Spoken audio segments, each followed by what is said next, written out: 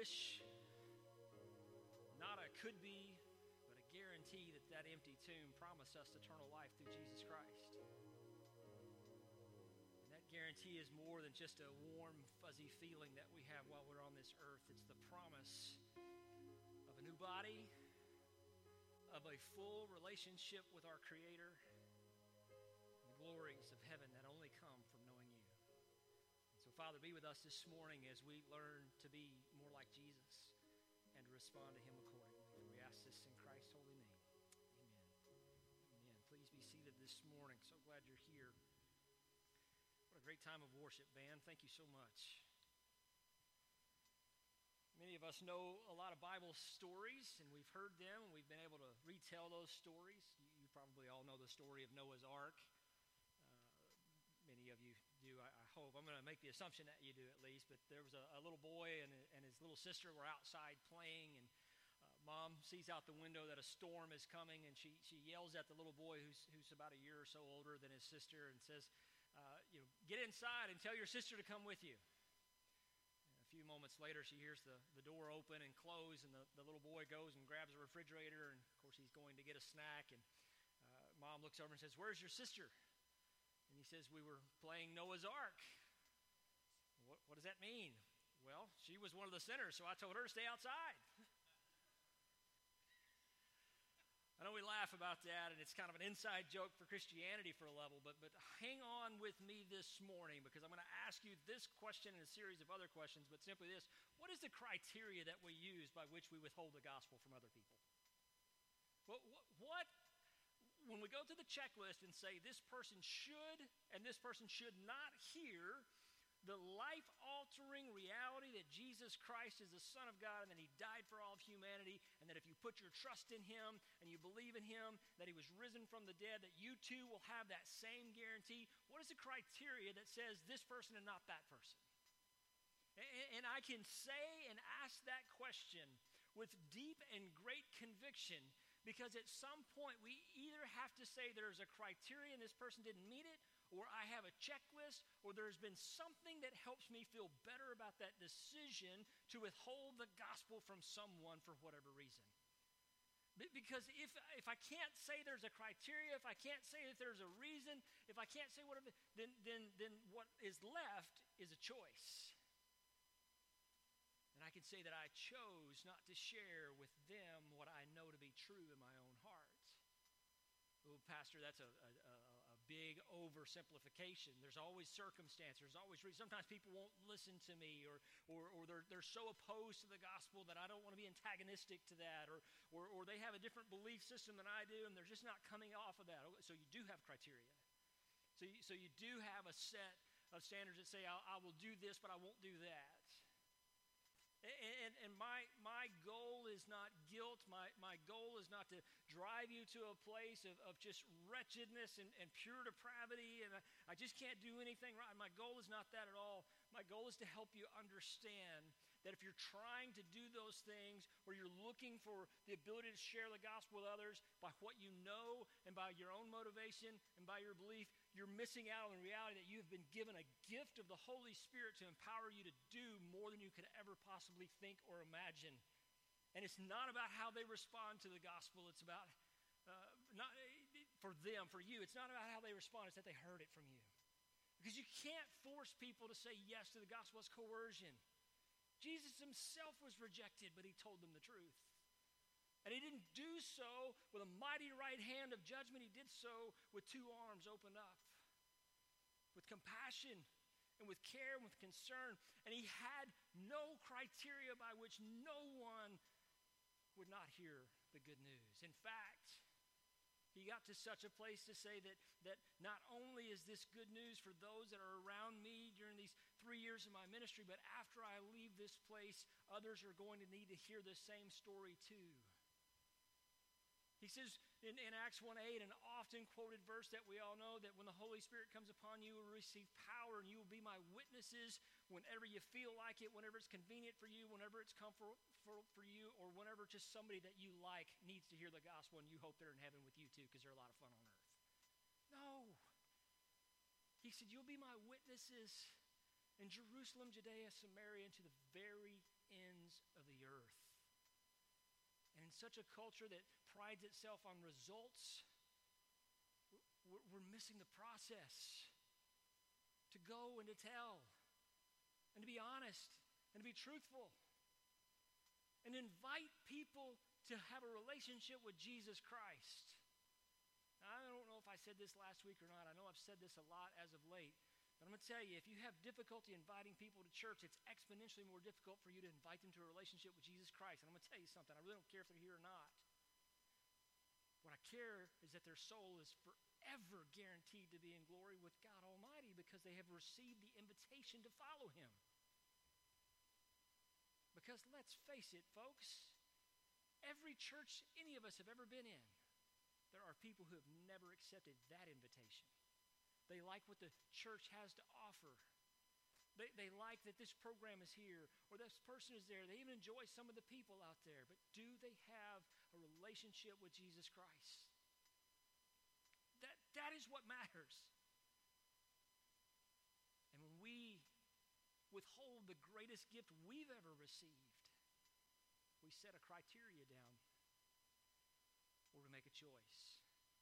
If you have your Bible this morning, I'm going to invite you to turn to Mark's Gospel. Mark's in the New Testament, and we've been going through this book a little bit the last couple of weeks. We're going to continue to do so for a while.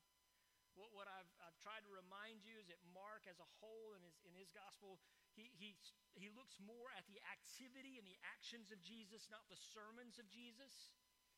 And so because of that, he sees the outcome and the rationale and the reasoning and the purposes and the things Jesus did, not just the things that he said.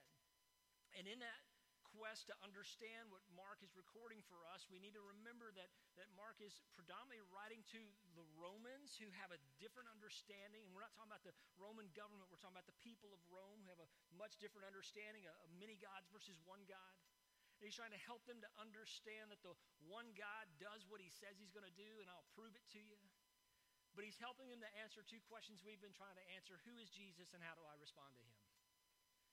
And it's like so many other things. If we do not know who Jesus is, it's very hard for us to tell others who Jesus is. And so we're going to spend some time going through Mark's Gospel to help us understand who Jesus is and what he's done for us and why that's so important that everybody else needs to know that too.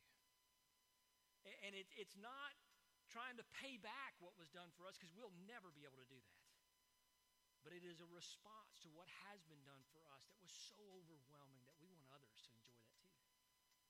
And so here we are in Mark's Gospel this morning, and we're going to look at verses 14 and 15 first. And it's just, there's an invitation that is here, and I want you to see how simple this is.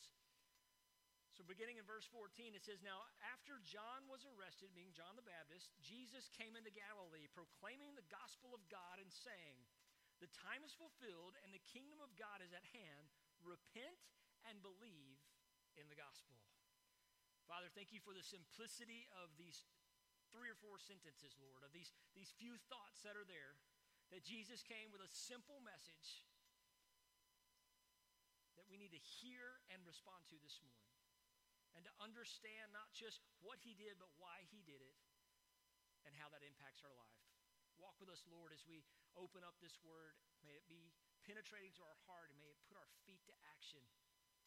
God, we may not just worship you in our minds and our hearts, but with words and deeds, that others may come to the same truth that we have as believers. We ask this in Christ's name. Amen. The gospel message in these few verses is simple. And there's 4 key words that I want you to see that are in these few sentences that Jesus puts out there. And in the midst of these words, I'm going to talk for a few minutes about why the simplicity of this message is so important for us to understand, because it reveals a tremendous amount about who Jesus is, how we should respond to him, and how others should respond to the knowledge and the message of Jesus Christ.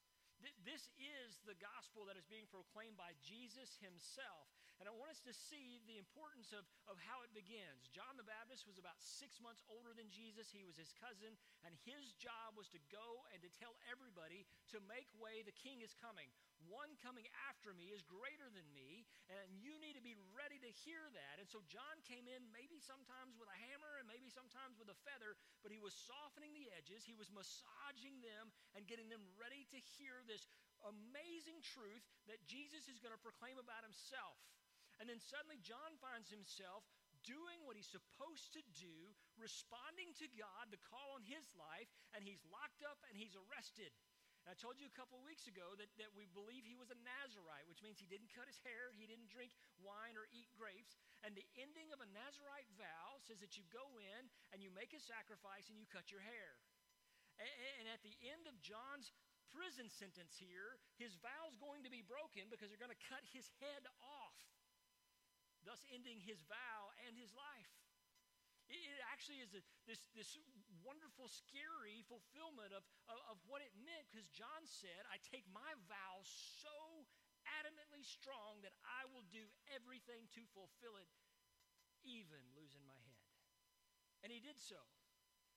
And so Jesus, being called into his ministry, having been baptized, as we saw last week, began his ministry, just as God's ministry in you ought to initiate in your baptism, unless you just received the baptism of repentance instead of the one that filled you with the Holy Spirit that gave you the ability to do things that you never possibly imagined. We talked about the difference of that last week. And so Jesus says, listen, I came to this earth for a specific purpose, to seek and to save those who are lost. And since John the herald before me is now in prison, Jesus says, I'm going to start this ministry right now. I'm not going to wait and see if he wins on appeal. I'm not going to see if maybe he gets out on good behavior. I'm not going to see if there's a furlough. I'm not even going to break him out of prison. John is no longer in the effective role that he was in because he did what he was supposed to do. And Jesus says, now that he's done, I'm going to do what John said I was coming to do, was to fulfill the gospel and tell the earth everything about me so that they may come to a relationship with my Father, so that we may dwell together forever and ever and ever. And so we begin in verse 14 where it says, now after John was arrested, Jesus came into Galilee. Now Galilee was honestly a whole lot like Houston, Texas. You know, in Katy school districts, we have over 90 languages spoken. There are cultures all over our place. When you look at the names of the people who live on your street, the nations have gathered in Houston, Texas. It is one of the most diverse places on the entire planet, right here where we live. And because of that, I believe in the midst of the Bible Belt, in the largest metropolitan city that has more mega churches than any other metropolitan city by its per capita, we have the access to the gospel of Jesus Christ right here, and the nations are here with us. God's brought them together. It's the low-hanging fruit. And Galilee was a lot like this. It was this multicultural place where people traded and they sold and they did all kinds of stuff. And with all of that, what we see is that there was this really ugly underbelly of that, because there was greed and corruption and sexual immorality and all things that were going on. I don't know how many of you follow politics. I know many of you do, but some of you might have seen that in Davos this past week, that the great economic leaders of the world met together to talk about the economy and inflation and everything else. I don't know if you saw the other side of that there was a tremendous amount of sex workers that were brought into Davos this week. Wow. We have financial influencers in this world who are still participating in those terrible things together and then asking for our trust.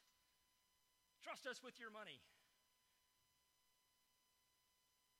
Times hadn't changed. And Jesus hasn't either.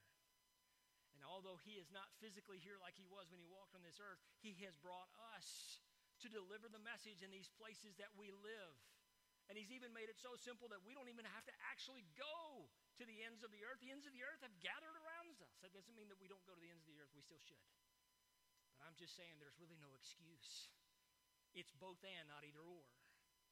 And so Jesus begins his ministry in this place, not because it was so terrible and so horrible and so nasty, but because what he understands, and what I hope we understand is that if I can get the gospel saturated amongst some of these people and they go back to their places, then the gospel is going to spread like wildfire.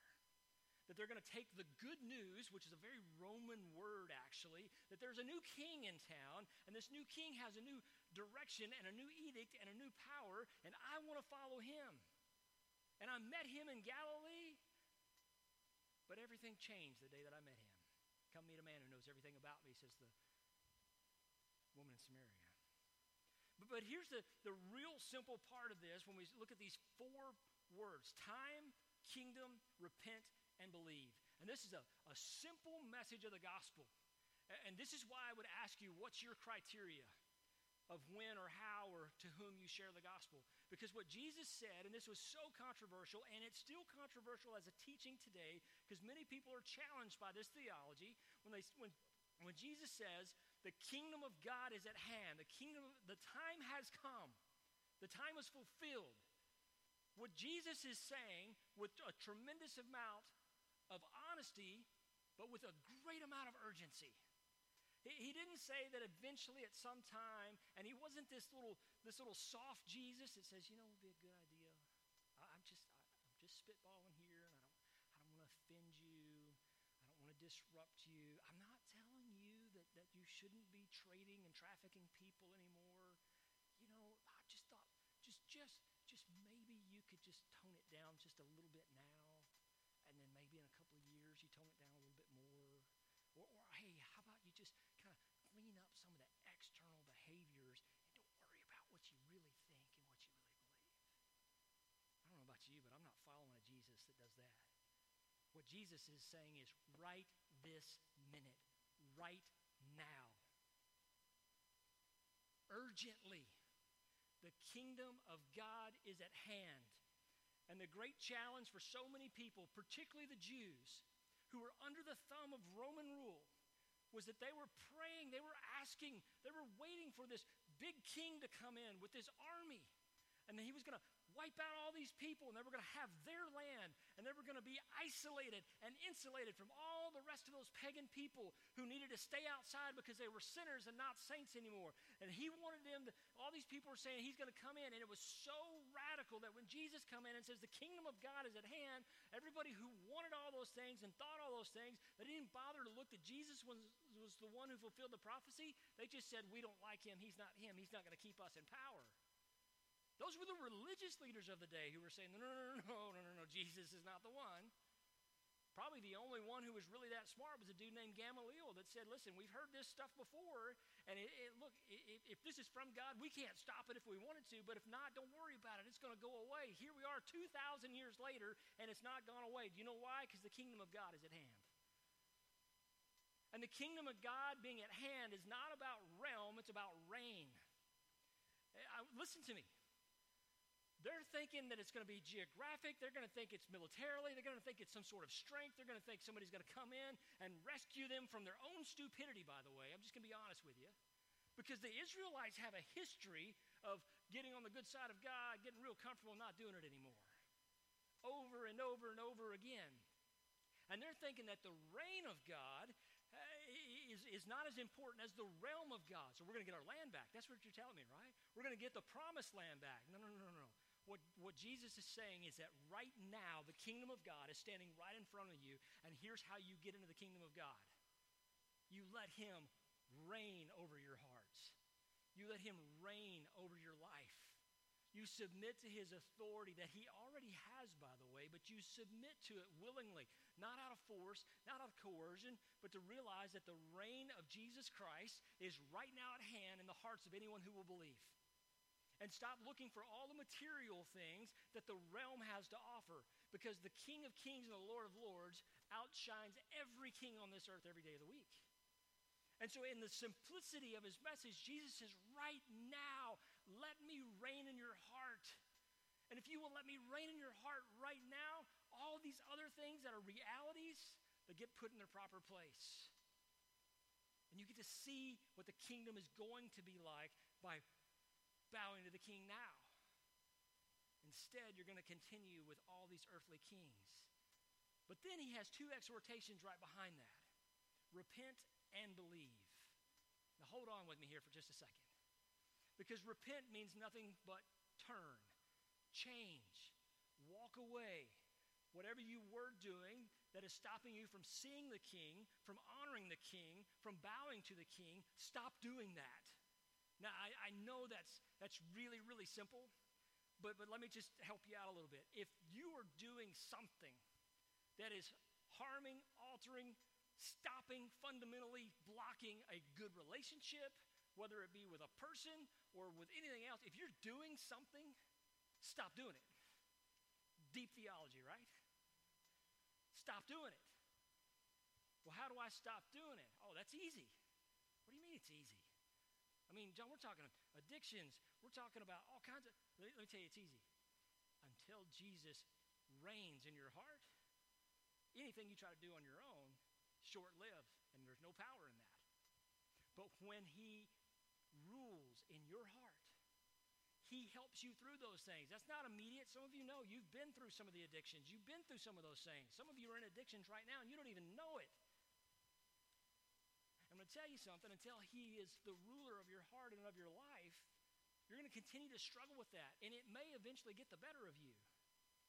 And it doesn't have to. But if you think down the road things will go a little better or things are going to get different, you need to go back to the kingdom of heaven is at hand now. Because you don't know when your next day is going to be. You don't know the next decision you're going to make. You don't know what's going to come upon you next and take you out and stop you from being able to respond to Jesus when he calls. Because there's no urgency there. Because there's no reigning of the king in your hearts.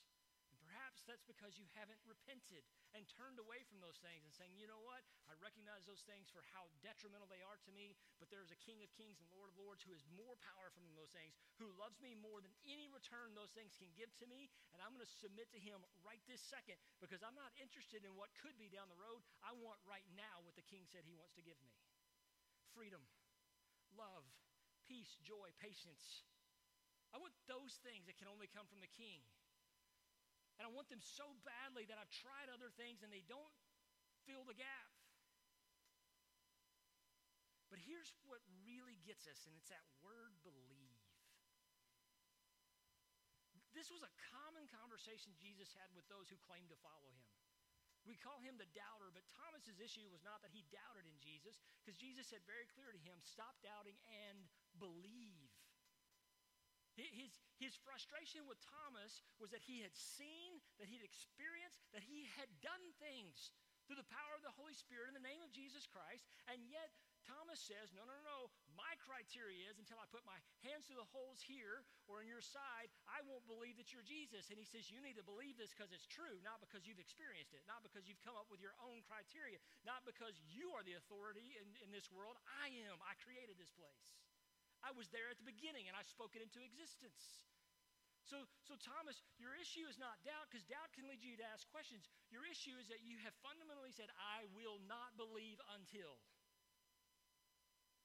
All right now, who in your world will not believe that Jesus is the Son of God until?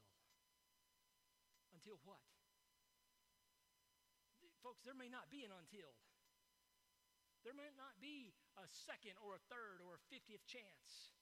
There's no guarantees in that. Because the urgency's not there.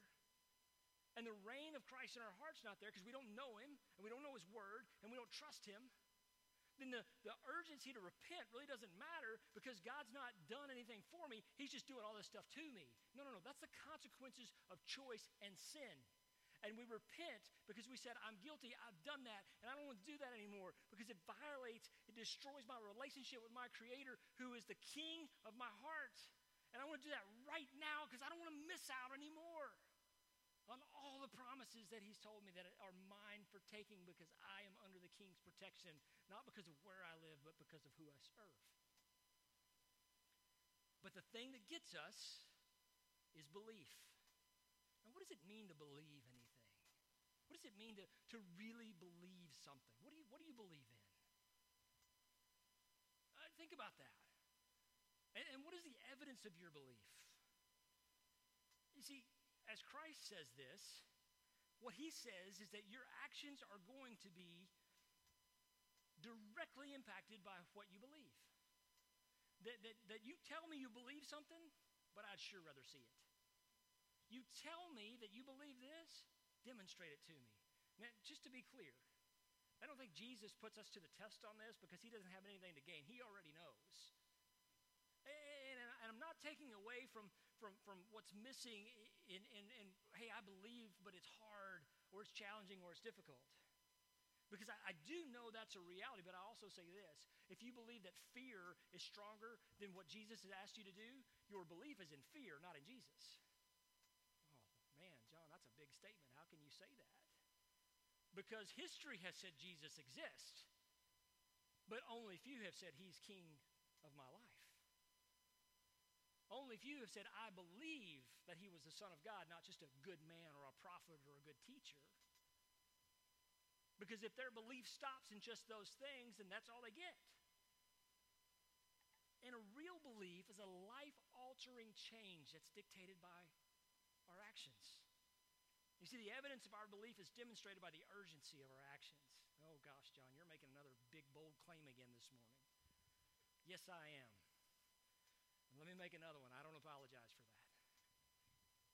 Because I think you're smart enough to know that I'm not encompassing all of my theology in this one statement.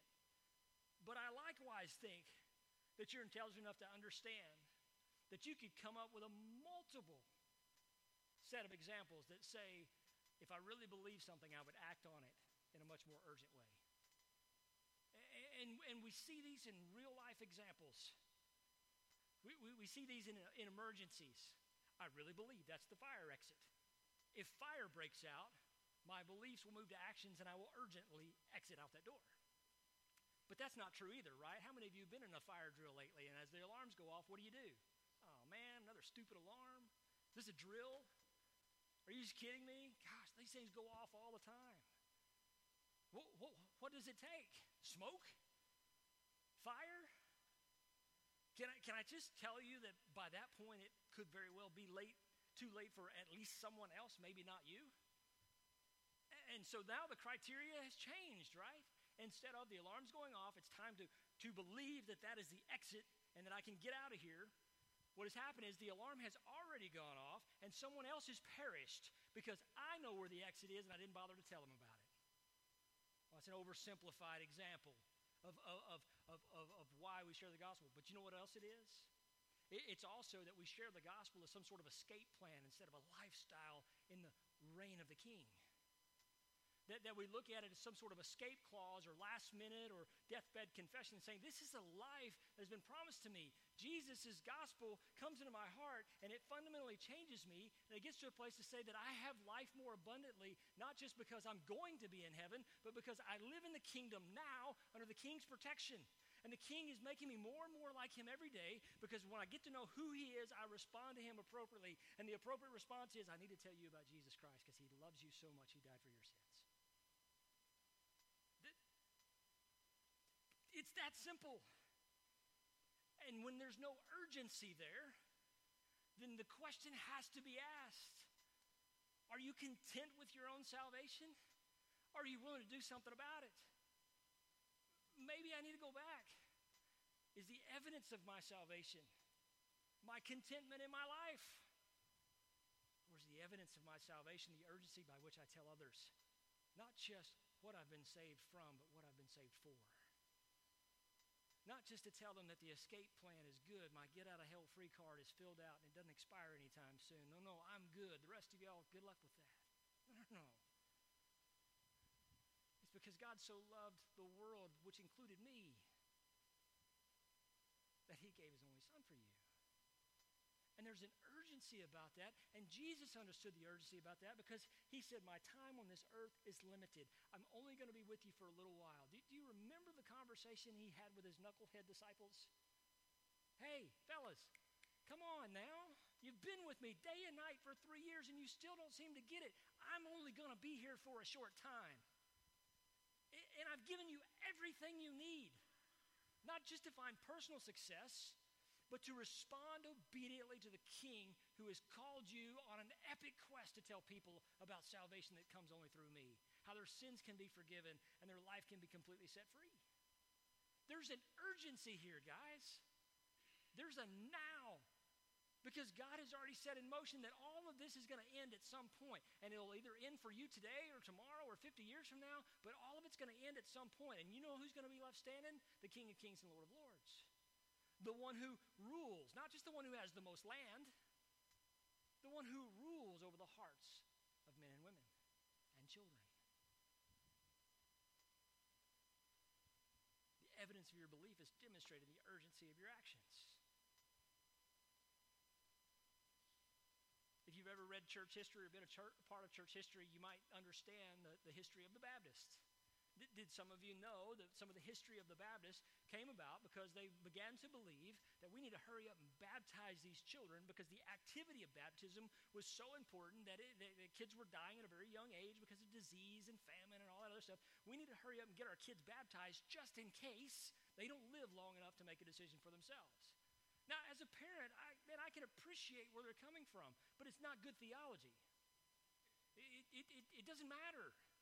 And do you know why I know it doesn't matter?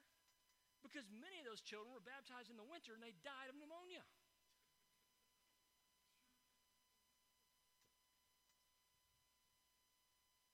And the hope that was given to these families was a good thing they were baptized. No! They didn't know Jesus.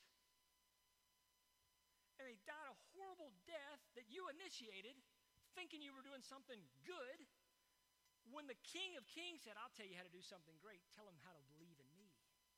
And no matter what happens, they're good. But tell them now. If it's so urgent that you would do this ritualistic thing, if that's the urgency, is to do some sort of activity, know why you're doing it and know why it matters. Because what we call that in today's world is reaction.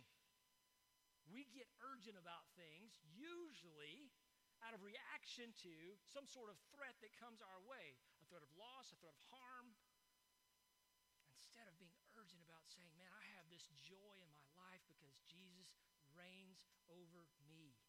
I want you to have that too. And so that no matter what happens in your life, the kingdom of God is at hand. John, that sounds good and all, but I'm saved.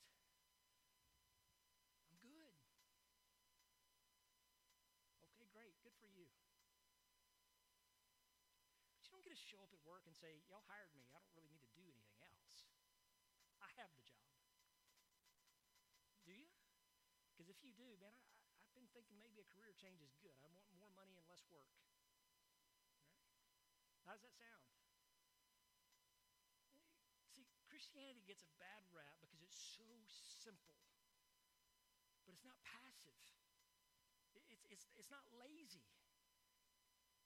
Because when we really believe something, it fundamentally changes us and we do things differently, urgently, more importantly. Look with me in Mark chapter 1, verses 16 through 20. I'm going to show you an example of this. Because this was the invitation that Jesus brought on. So we see in 14 and 15, he says, the time is fulfilled and the kingdom of God is at hand. Repent and believe in the gospel. Now, passing along the Sea of Galilee, he saw Simon and Andrew, the brother of Simon, casting a net into the sea, for they were fishermen. And Jesus said to them, follow me, and I will make you become fishers of men. And immediately they left their nets and followed him. And going on a little further, he saw James, the son of Zebedee, and John, his brother, who were in their boat mending their nets. And immediately, now I told you, Mark uses immediately 42 times in his gospel. And immediately he called them, and they left their father Zebedee in the boat with the hired servants and followed him. Watch this for just a second. Because when we truly believe, we radically do a couple of things. And these are the things that we do up here. When we truly believe, we radically respond to a radical invitation. I have heard this preached and have been guilty of this to some level, but I'm going to tell you something. Many times we read this passage of Scripture and we think Jesus just saw these dudes out fishing and he says, come on, I got a better life than smelling like fish all day. And they dropped everything and they followed him. That's not the case. Because if we really study, what we know is that they had already heard the teaching of Jesus and had probably already met him before, and they had come to a place where they say, I believe this guy is who he says he is. In fact, one will say, we found the Messiah. Come on, you need to come see this guy. And so when Jesus walks along the Sea of Galilee, he doesn't invite them to a new life in Christ. They've already made that commitment. They've already decided what they believe, and now their beliefs require them to urgently make some decisions, and the invitation was not to believe, the invitation was to discipleship. The invitation was, come follow me, and I will make you become fishers of men. And so as awesome as that story would be was, man, can you believe these guys? They just on blind faith dropped everything and followed Jesus. No, that's not the case. Not in this situation. They had time to hear the gospel. Someone had told them the truth. They had time to think about the gospel. They had time to discuss it amongst one another. They had time to compare it back to the old scriptures. They had time to pray and let the Holy Spirit work in their heart. And so when the time came for someone to ask them something radical, that's a no-brainer, because our beliefs drive us to urgently make decisions and to do things. And they said, urgently, now is the time. The kingdom of God is at hand. I'm going to get out of this boat. I'm going to stop fishing. I'm going to go follow that guy. Because that's a far better career choice than what I've got going on with me right now. And the irony is that after Jesus is taken away, after Jesus is crucified, you know where we find all these knuckleheads? In a boat fishing. I got an idea. When times get tough, let's revert back to what was just okay but didn't really work for us. Does that sound even remotely like any of our lives? But what he says is that when somebody radically believes in something, they respond to a radical invitation, come be like me. He wasn't knocking fishing. In fact, he said, what you guys know about fishing, I'm going to take this up a new level. And he says, obey through radical actions. And they did so. Now that term, I will make you fishers of men, we like to kind of simplify that sometimes too, especially if you've ever fished, because if you're not a very good fisherman, you learn to be a better fisherman. What you got to do is get better bait. You got to get a better boat. You got to get a better reel.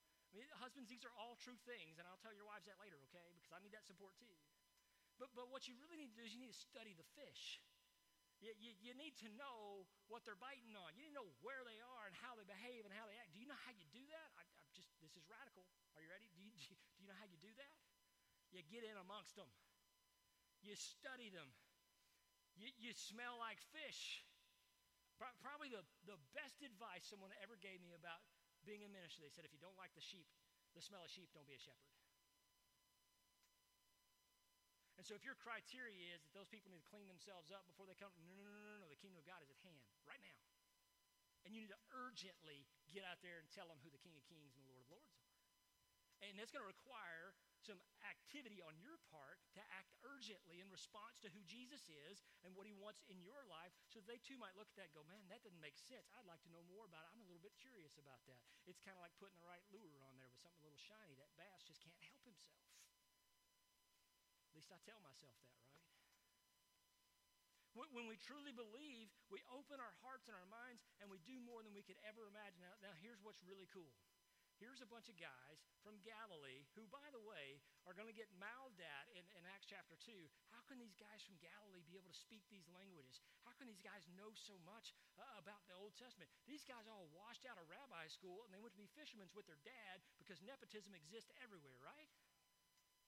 And the only job they could find was carrying on the family business. Let me tell you something. When they left, look what it says in that last verse there in verse 20. It says, and the hired hands kept on with Dad. They didn't leave him high and dry. Dad was doing well enough to hire people in addition to his sons. So guess what? Wasn't a really hard choice going, I don't know, should I leave Dad or not? It doesn't matter if you leave Dad or not. Jesus just said, come follow me. By the way, in case you're wondering, he's got Dad taken care of too. And so maybe just for a minute, why don't you deal with what you need to respond to Jesus about, and let Dad deal with what he needs to respond to Jesus about. Because the time's going to come when it's going to be father against son and mother against daughter and brother against brother, and they're going to turn on one another based on what they believe. But look what happened to these disciples. These guys changed the world because they said, I'm going to follow you. I'm going to obediently do what you've called me to do. And you know why? Because I believe that's true, and I believe that urgency really matters. Because if everything Jesus has said to this point to get me to this level, to where I want to be like him, and I want to be a follower of him, if it's true, that means there are a lot of people out here who need to hear what I heard and know what I know. Urgently. That is one of the markers of our belief, is the now of the moment. Now I'm going to go out on another limb here for just a second. And I'm going to say that some of the reasons why I don't think that we take our faith and the necessity, don't miss this, the necessity of sharing our faith with others is because we do have a criteria. We do have a set of exceptions to the rule, if you will. But mostly it's because our relationship with God is not what it ought to be, because we haven't truly become disciples, followers of Him.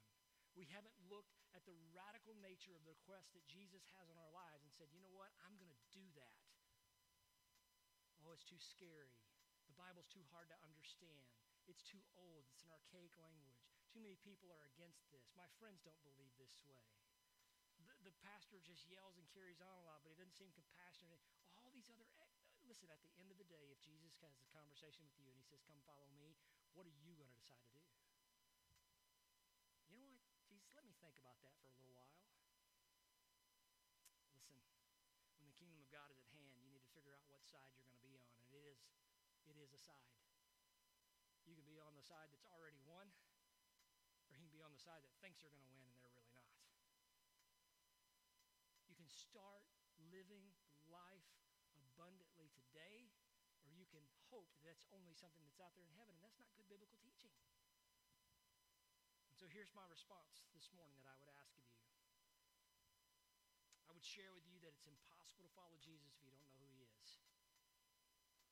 So what one thing can you do to maybe close that gap a little bit?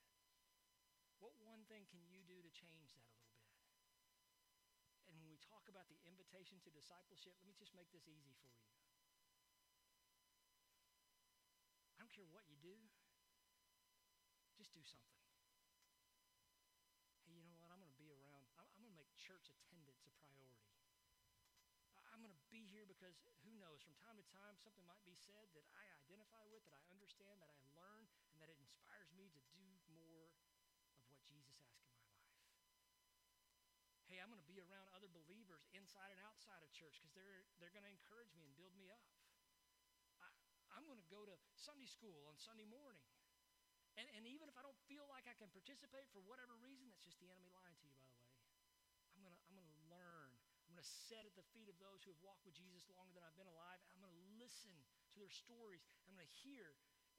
And I'm going to learn more about Him because I need to go tell others who know far less than I do about the salvation that only comes through Jesus Christ. And why? Because the kingdom of God is at hand. There's an urgency there. And if I believe that to be true, then I don't need to worry about all the other things and how people respond. What I need to do is be obedient to the King who rules in my heart. And I need to repent. Lord, sometimes I'm afraid to share the gospel because I don't like how people are going to perceive me. Does that overwhelm your fear of being disobedient to the King? I mean, you got to know nobody does that. There are consequences for that. But maybe I just need to reevaluate what I believe. And so the simple response is this: do you believe that Jesus is the Son of God, the King of Kings, and the Lord of Lords? Because if you do, well, stop telling me about it. Tell somebody else about it. Don't just change their life, change their eternity. Walk them through that relationship like the building's on fire. Let's pray this morning. Father, we thank you so much that you do love us enough to not overwhelm us, but just to simply say, repent and believe. God, I do fear sometimes that we may boil things down a little too simple or maybe even a little too black and white, but I don't know how much black and white or clear it can be that you loved us enough to send your Son for us, and we didn't deserve it, and you did it anyway. And it wasn't to prove a point. It wasn't to gain your own status. It was so that we might be redeemed and be with you forever. That Father, you gave everything so that we might have what you promised. And so, Lord, in this room this morning, I know that there are some who said, hey, I've claimed to be a Christian for a very long time, but I've never told anybody about my faith. And so, God, I'm going to ask you to take that misplaced shame, if they have that, away from them. That doesn't come from you. Father, fill them with your Holy Spirit, the gift that you promised, the helper that you promised, that not only might they do more they could ever possibly imagine to go and change the world, like a couple of fishermen said, I'm going to get out of this boat and I'm going to follow that guy right there. Father, help them to see that the results are measured in obedience to your call, not to how somebody responds. That their response to you is what matters. Father, secondly, I would pray that there are those in this room that have never been well discipled. And they have this still arm's length thing that the last thing I want to do is let somebody know about my life and know about my struggles and know about my failures and know about everything else. The last thing I want anybody else to know is that I'm human just like everybody else and I need a Savior. Father, again, take that from them. That's an excuse. It's a lie from the enemy. And not only is it impacting them, there are others around them who will never hear the gospel because they believe a lie more than the truth. Father, help us to stop doubting and to believe and to let those beliefs move into an urgent action. And Father, we don't have to be jerks about, oh, Jesus is coming, we don't have to be jerks about it. But Father, we have to be honest and say that we don't know if we have a day or 1,000 days, and it doesn't matter because Jesus is still King of Kings and He died for you and He loves you. And He wants a whole lot more for your life than even you want. Father, more than anything, I pray that you would take the emotion and put it in its right place and help us to stop feeling guilt or remorse or sorrow or any of this, and just help us to process this from a logical place to say, you know what? I believe that. And because I believe that, I'm going to make choices that reflect that belief. That our hearts are not only engaged, but our minds are engaged, our hands are engaged. And that we understand that sometimes it's a matter of intellect that brings us to the right relationship with Jesus because we've already got through the emotions. But more than anything, Father, let that urgency build in us.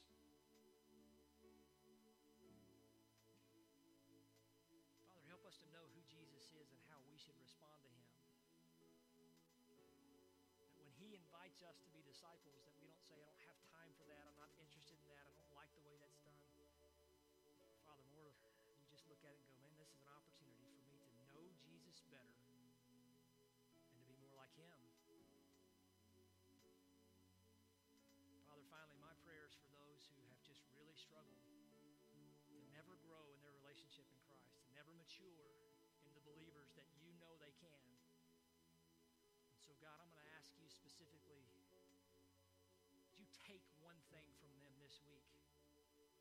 One barrier that's in the way, one lie that's convincing them that they can't. Just help them to see that you already did. And you did so for them. Father, I pray that we'd be a church that follows you and tells others about the truth of you. And that we would do it urgently, fast, quick, and in a hurry, Lord.